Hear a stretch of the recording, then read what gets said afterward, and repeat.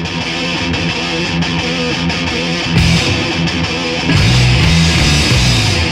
everybody, I'm Matt Valley, and welcome to the Rock and Roll Research Podcast, where we share the super cool backstories and side gigs of the research and insights pros that you trust.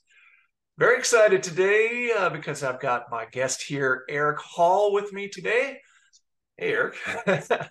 Now, Eric has had a very enviable career in insights and category management, having worked along the way for great companies, great CPG companies early on, like Nestle Purina, Kellogg's, Coors Brewing, a few others. Later transitioned to the healthcare pharma space, working with great companies like Allergan, AbbVie, and he's currently with Boehringer Ingelheim. Right, so all those great companies that so many people want to work with, and a few others in between. So that's really cool. But now Eric picked up a hobby and a passion, life-altering passion, a little bit later, so it's sort of along the way, if you will. And I think it's just such an awesome story. And I can't wait to dig into that and all kinds of other things on today's podcast. So welcome to the show, Eric. Yeah, thanks. It's good to be here, Matt. I appreciate Yeah, it. yeah, super happy to have you here. And I have to thank my colleague Kendall Gay for putting us in touch.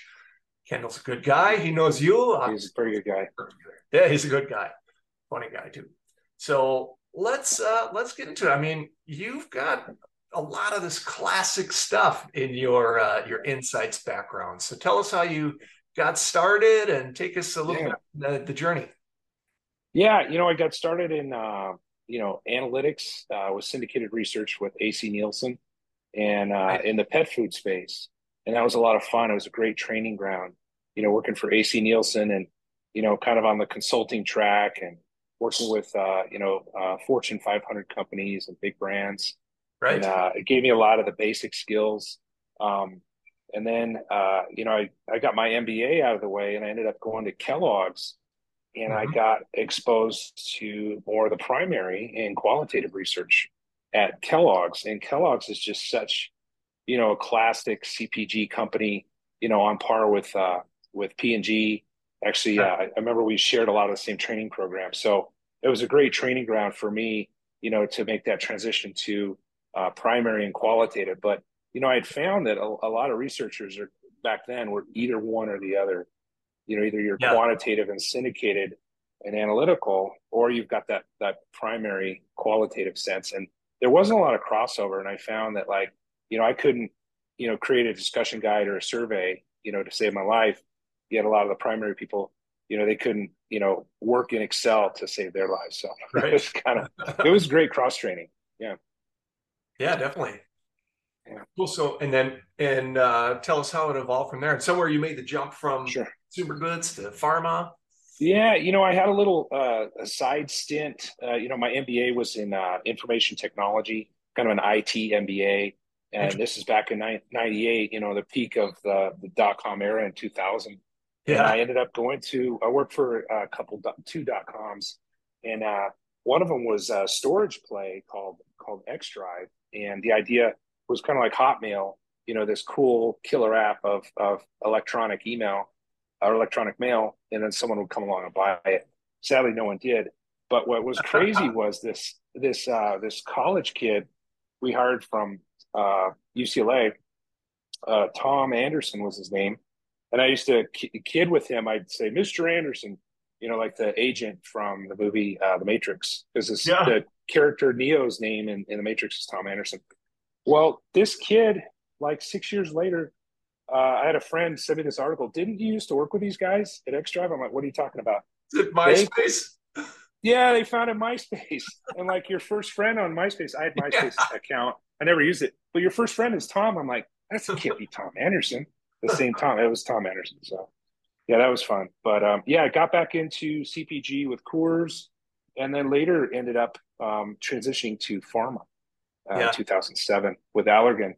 And that was a really steep learning curve, but in many of the same sense, it was the same types of research, just a Yeah. different category, much more complicated. But I always had an aptitude for science and did well. So yeah, I've been in, pharma pretty much since '07, and worked 6.5 years with your colleague Kendall, and did a lot of great Okay. projects and worked with some fantastic people, and Yeah. learned a ton. Yeah, cool. And you've been working with Beringer Ingelheim for what was it, a Mhm. year and a half or so now? Yeah, about a year and a half. Yeah, Okay. in cardiology. Cardiology. Yeah. Yeah, that's kind Yeah. of interesting, right? Because I have not done much work on the pharma side or healthcare side. And you hear two perspectives, like the perspective that you Uh-huh. gave, which is, yeah, they're not that much different. It's a little more complicated, but Yeah, a lot of the issues are yeah, the same. And some that say, oh, no, you don't know the space. So you're not going to learn it in a week. So not, yeah. It's definitely a long learning curve. 6 to 9 month learning curve, pretty yeah, steep. And it's funny because you don't want to, you don't want to say things you don't know, like, or yeah, you don't want to ask questions. In front of certain people, and it's really funny in pharma because it's some companies they not the one I'm with, but others I've seen. They can be really insecure about kind of like, oh, never ask a question you don't know the answer to. You're gonna look stupid. It's like, come on, come on. It's okay to ask a question. I mean, I was there a couple weeks, and in the back room, I asked. Someone mentioned tachyphylaxis, which yeah. I don't know if you're familiar with. I'm like, No, tachyphylaxis. I was thinking out loud, and yeah. my boss was like, shut up, shut up. I'm like, okay, Google it next time. So I Googled it. It's basically the rapid declining effect of a drug that requires you to take a higher dose. That's tachyphylaxis. So, well, I know now. Yeah. So Too yeah, funny. but yeah, that's funny. Yeah, super cool. All right, so tell us about like you went for coffee one day, right? And it and it Yeah, yeah. and it changed your life. Tell us about that. Oh, it did. It did. I was at a coffee shop in Newport Beach called Keen Coffee, and I just was hanging out, and I saw these two motorcycles. They're BMW GS 1200s, and they have these like aluminum boxes on the side, which I later found out are called panniers.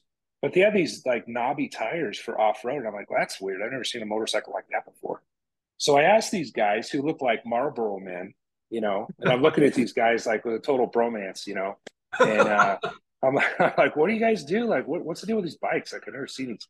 It's kind of like a motorcycle version of like a Land Rover Discovery, a D90 or something like that. And they're Yeah. like, well, we go wherever we want, and we essentially camp off the bike. We've been to Baja, and Mojave Desert, and Death Valley, a lot of national parks, and we just ride around and we try to find like really cool dirt roads and camp. I'm like, wow, that sounds fantastic. And I had gotten into camping with my kids and Indian guides and Indian princesses, and I learned how to camp comfortably. And so camping for me wasn't like a huge hurdle. Like I already liked camping. I'm like, wow, camping off a motorcycle. That sounds so adventurous. I'd love to do that. So, Yeah. I got a bonus and a tax return at the time. I pulled the trigger and ended up getting an adventure bike. I had ridden scooters in college and high school, so I knew how to ride, but nothing like a big, BMW motorcycle. So Yeah. I just kind of I got involved with online in some forums and rode with friends, and they taught me how to ride. And I really liked this riding off road camping thing.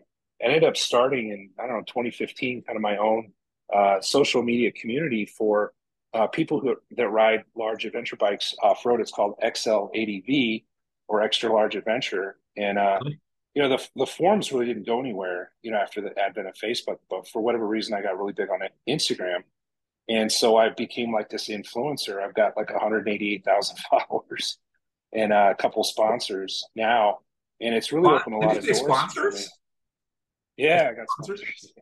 Yeah, Awesome. So you get your tires for yeah, free and your batteries for free and stuff, or how's that work? yeah, yeah, and luggage. Yeah, I do. Well, it's not really for free. I have to like Yeah. share content on their behalf, but it's just a little side gig. And I mean, I look at my Instagram, online time. I'm not even on like 20 minutes a day, so it's not really a big deal.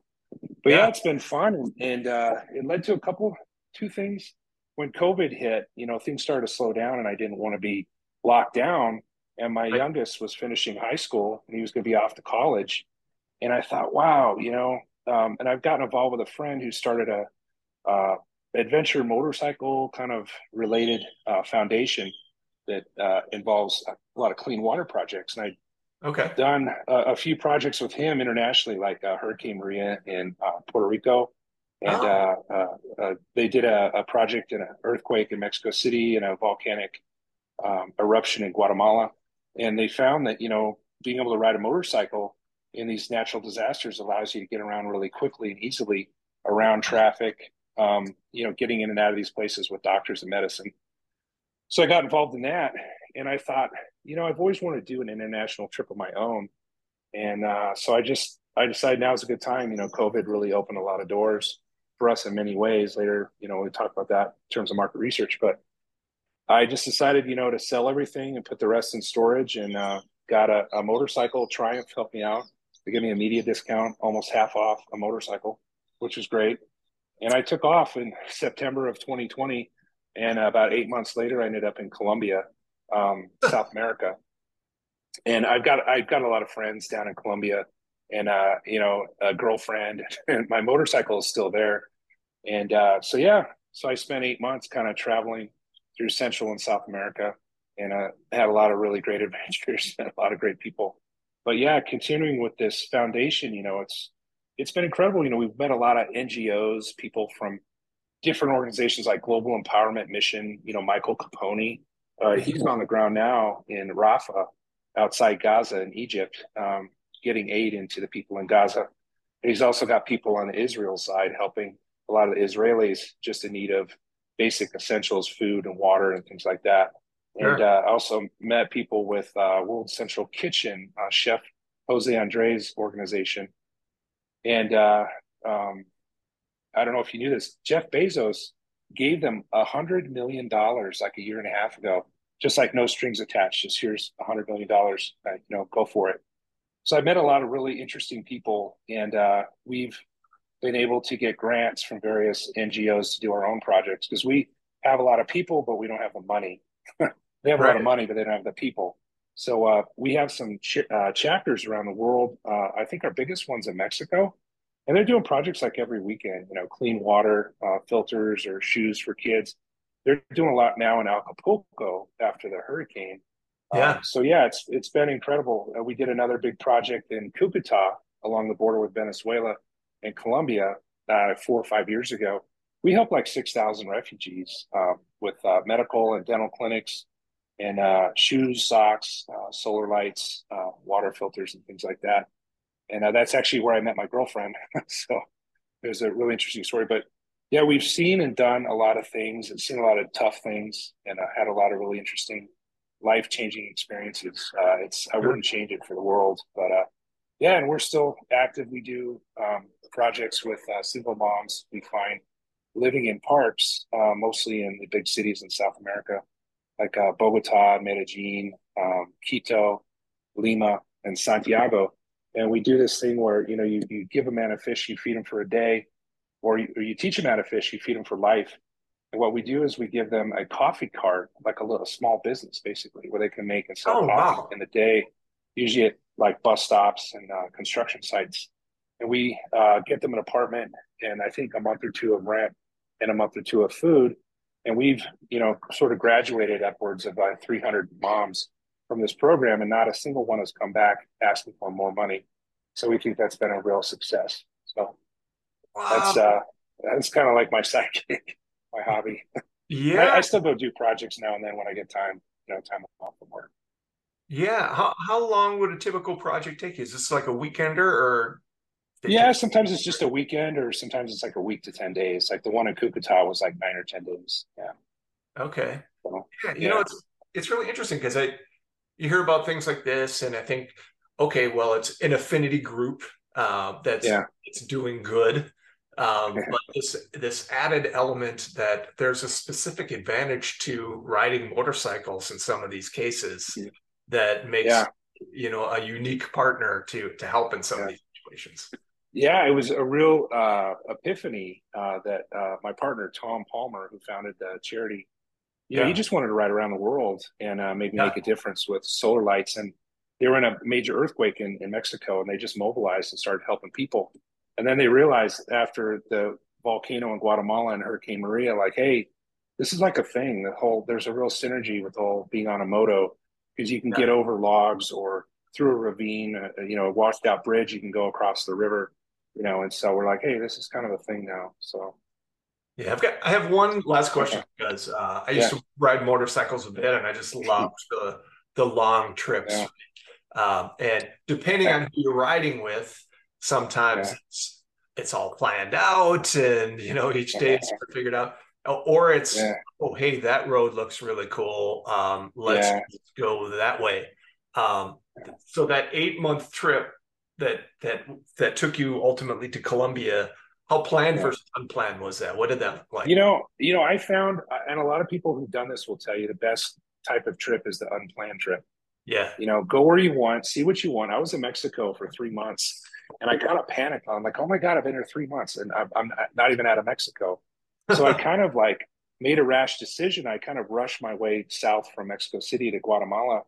And then when I got through Guatemala for a month and El Salvador for a few weeks, Honduras like 2 hours just riding across to Nicaragua, I found that the border to Costa Rica was closed because of COVID.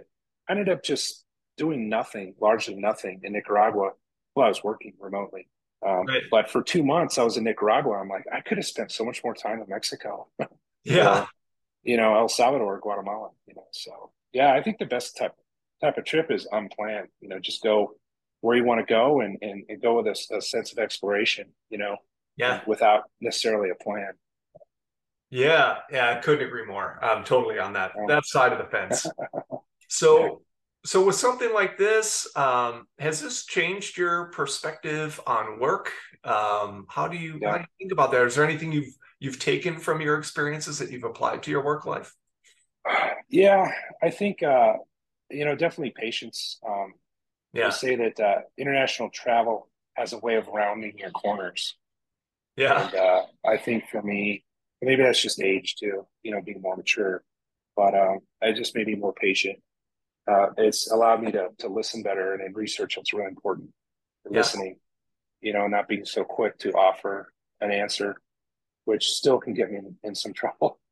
But yeah, I think yeah, it's sort of rounded my corners. It's mellowed me quite a bit.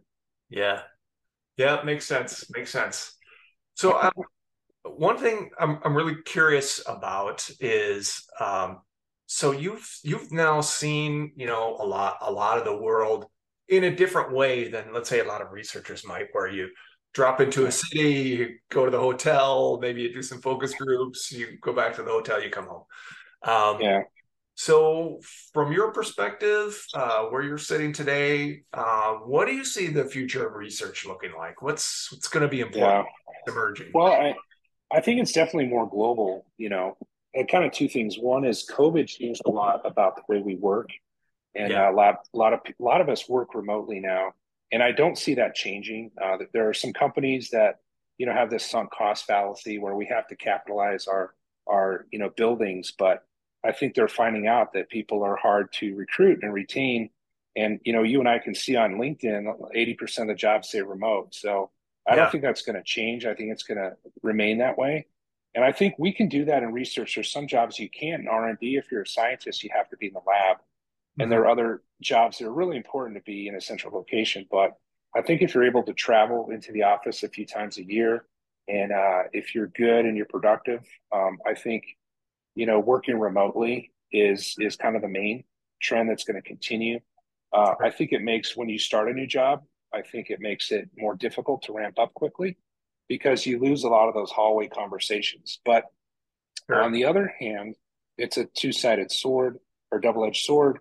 I think it gives us more productivity because a lot of times those hallway conversations are interrupting our productivity. And I think a Yeah. lot of articles that I've read, at least Forbes magazine and elsewhere, state that working remotely is actually more productive and people are more satisfied. So yeah, that number one would be, I think, working remotely. But as another result of that, a lot of things have become more global. We have a lot of partners, vendors, team members, marketers, Yeah. um, production, sales that are in many different parts of the world. Right. So that's it's been even more globalized than before.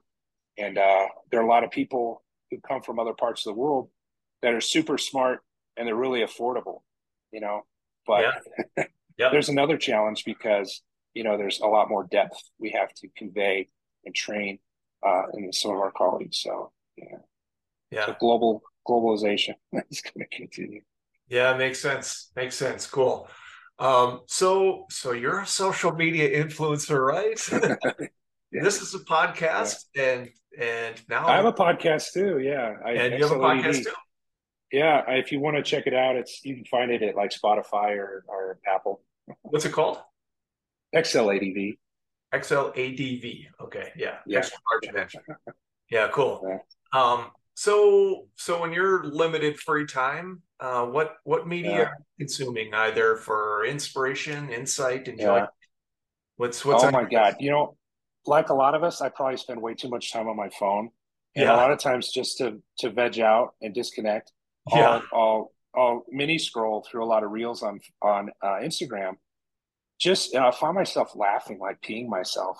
But laughter is very therapeutic and it's a stress reliever and it's a yeah. way to disconnect. So I do that, and I watch YouTube. Watch a lot of weird things on YouTube that you never thought you'd watch. This guy actually, his name is Martin Douillard. He rode his bicycle around the world, and he's refurbishing these stone cottages in the Italian Alps. And he's like the consummate artist, graphic artist, and videographer. And it's just so relaxing. It's like my Sunday morning ritual. I watch him on YouTube, and I watch a lot of other weird stuff like science and technology, Yeah, space and physics and all that. It's kind of weird. I do know that many people can relate to that constant scrolling, and sometimes you just need a laugh. So, Yeah, a lot of times it's nice to just get on the bike and get what they call helmet time and go for a ride and just yeah, decompress without yeah, any other stimulus other than the wind and the breeze. yeah, super cool. All right, so we've gotten this far, Eric, and we have not touched on rock and roll yet, and it is called Rock and Roll Research Podcast, so we have to go there. Yeah, We have to go there. So here's how we're sure, going to sure. go there. Let's say you're stranded on a deserted island, and it probably won't be the first time, but Yeah, this time you will that's not for sure. escape. You're stuck there for the end of your days. But Yeah, you have three records of your choosing to keep you company. yeah. Records now. Now we're talking music. So Okay. what are those records? Oh gosh, that's a great question. We talk about how things have changed in working with COVID and working remotely, and we've seen the music industry change where it's not so much packaged in albums anymore, Yeah. but the artists that I can think of, and I can think of a few albums, but definitely classic rock and roll would have to be Zeppelin, Yeah. Led Zeppelin. Got to get the Yeah, lead that's out.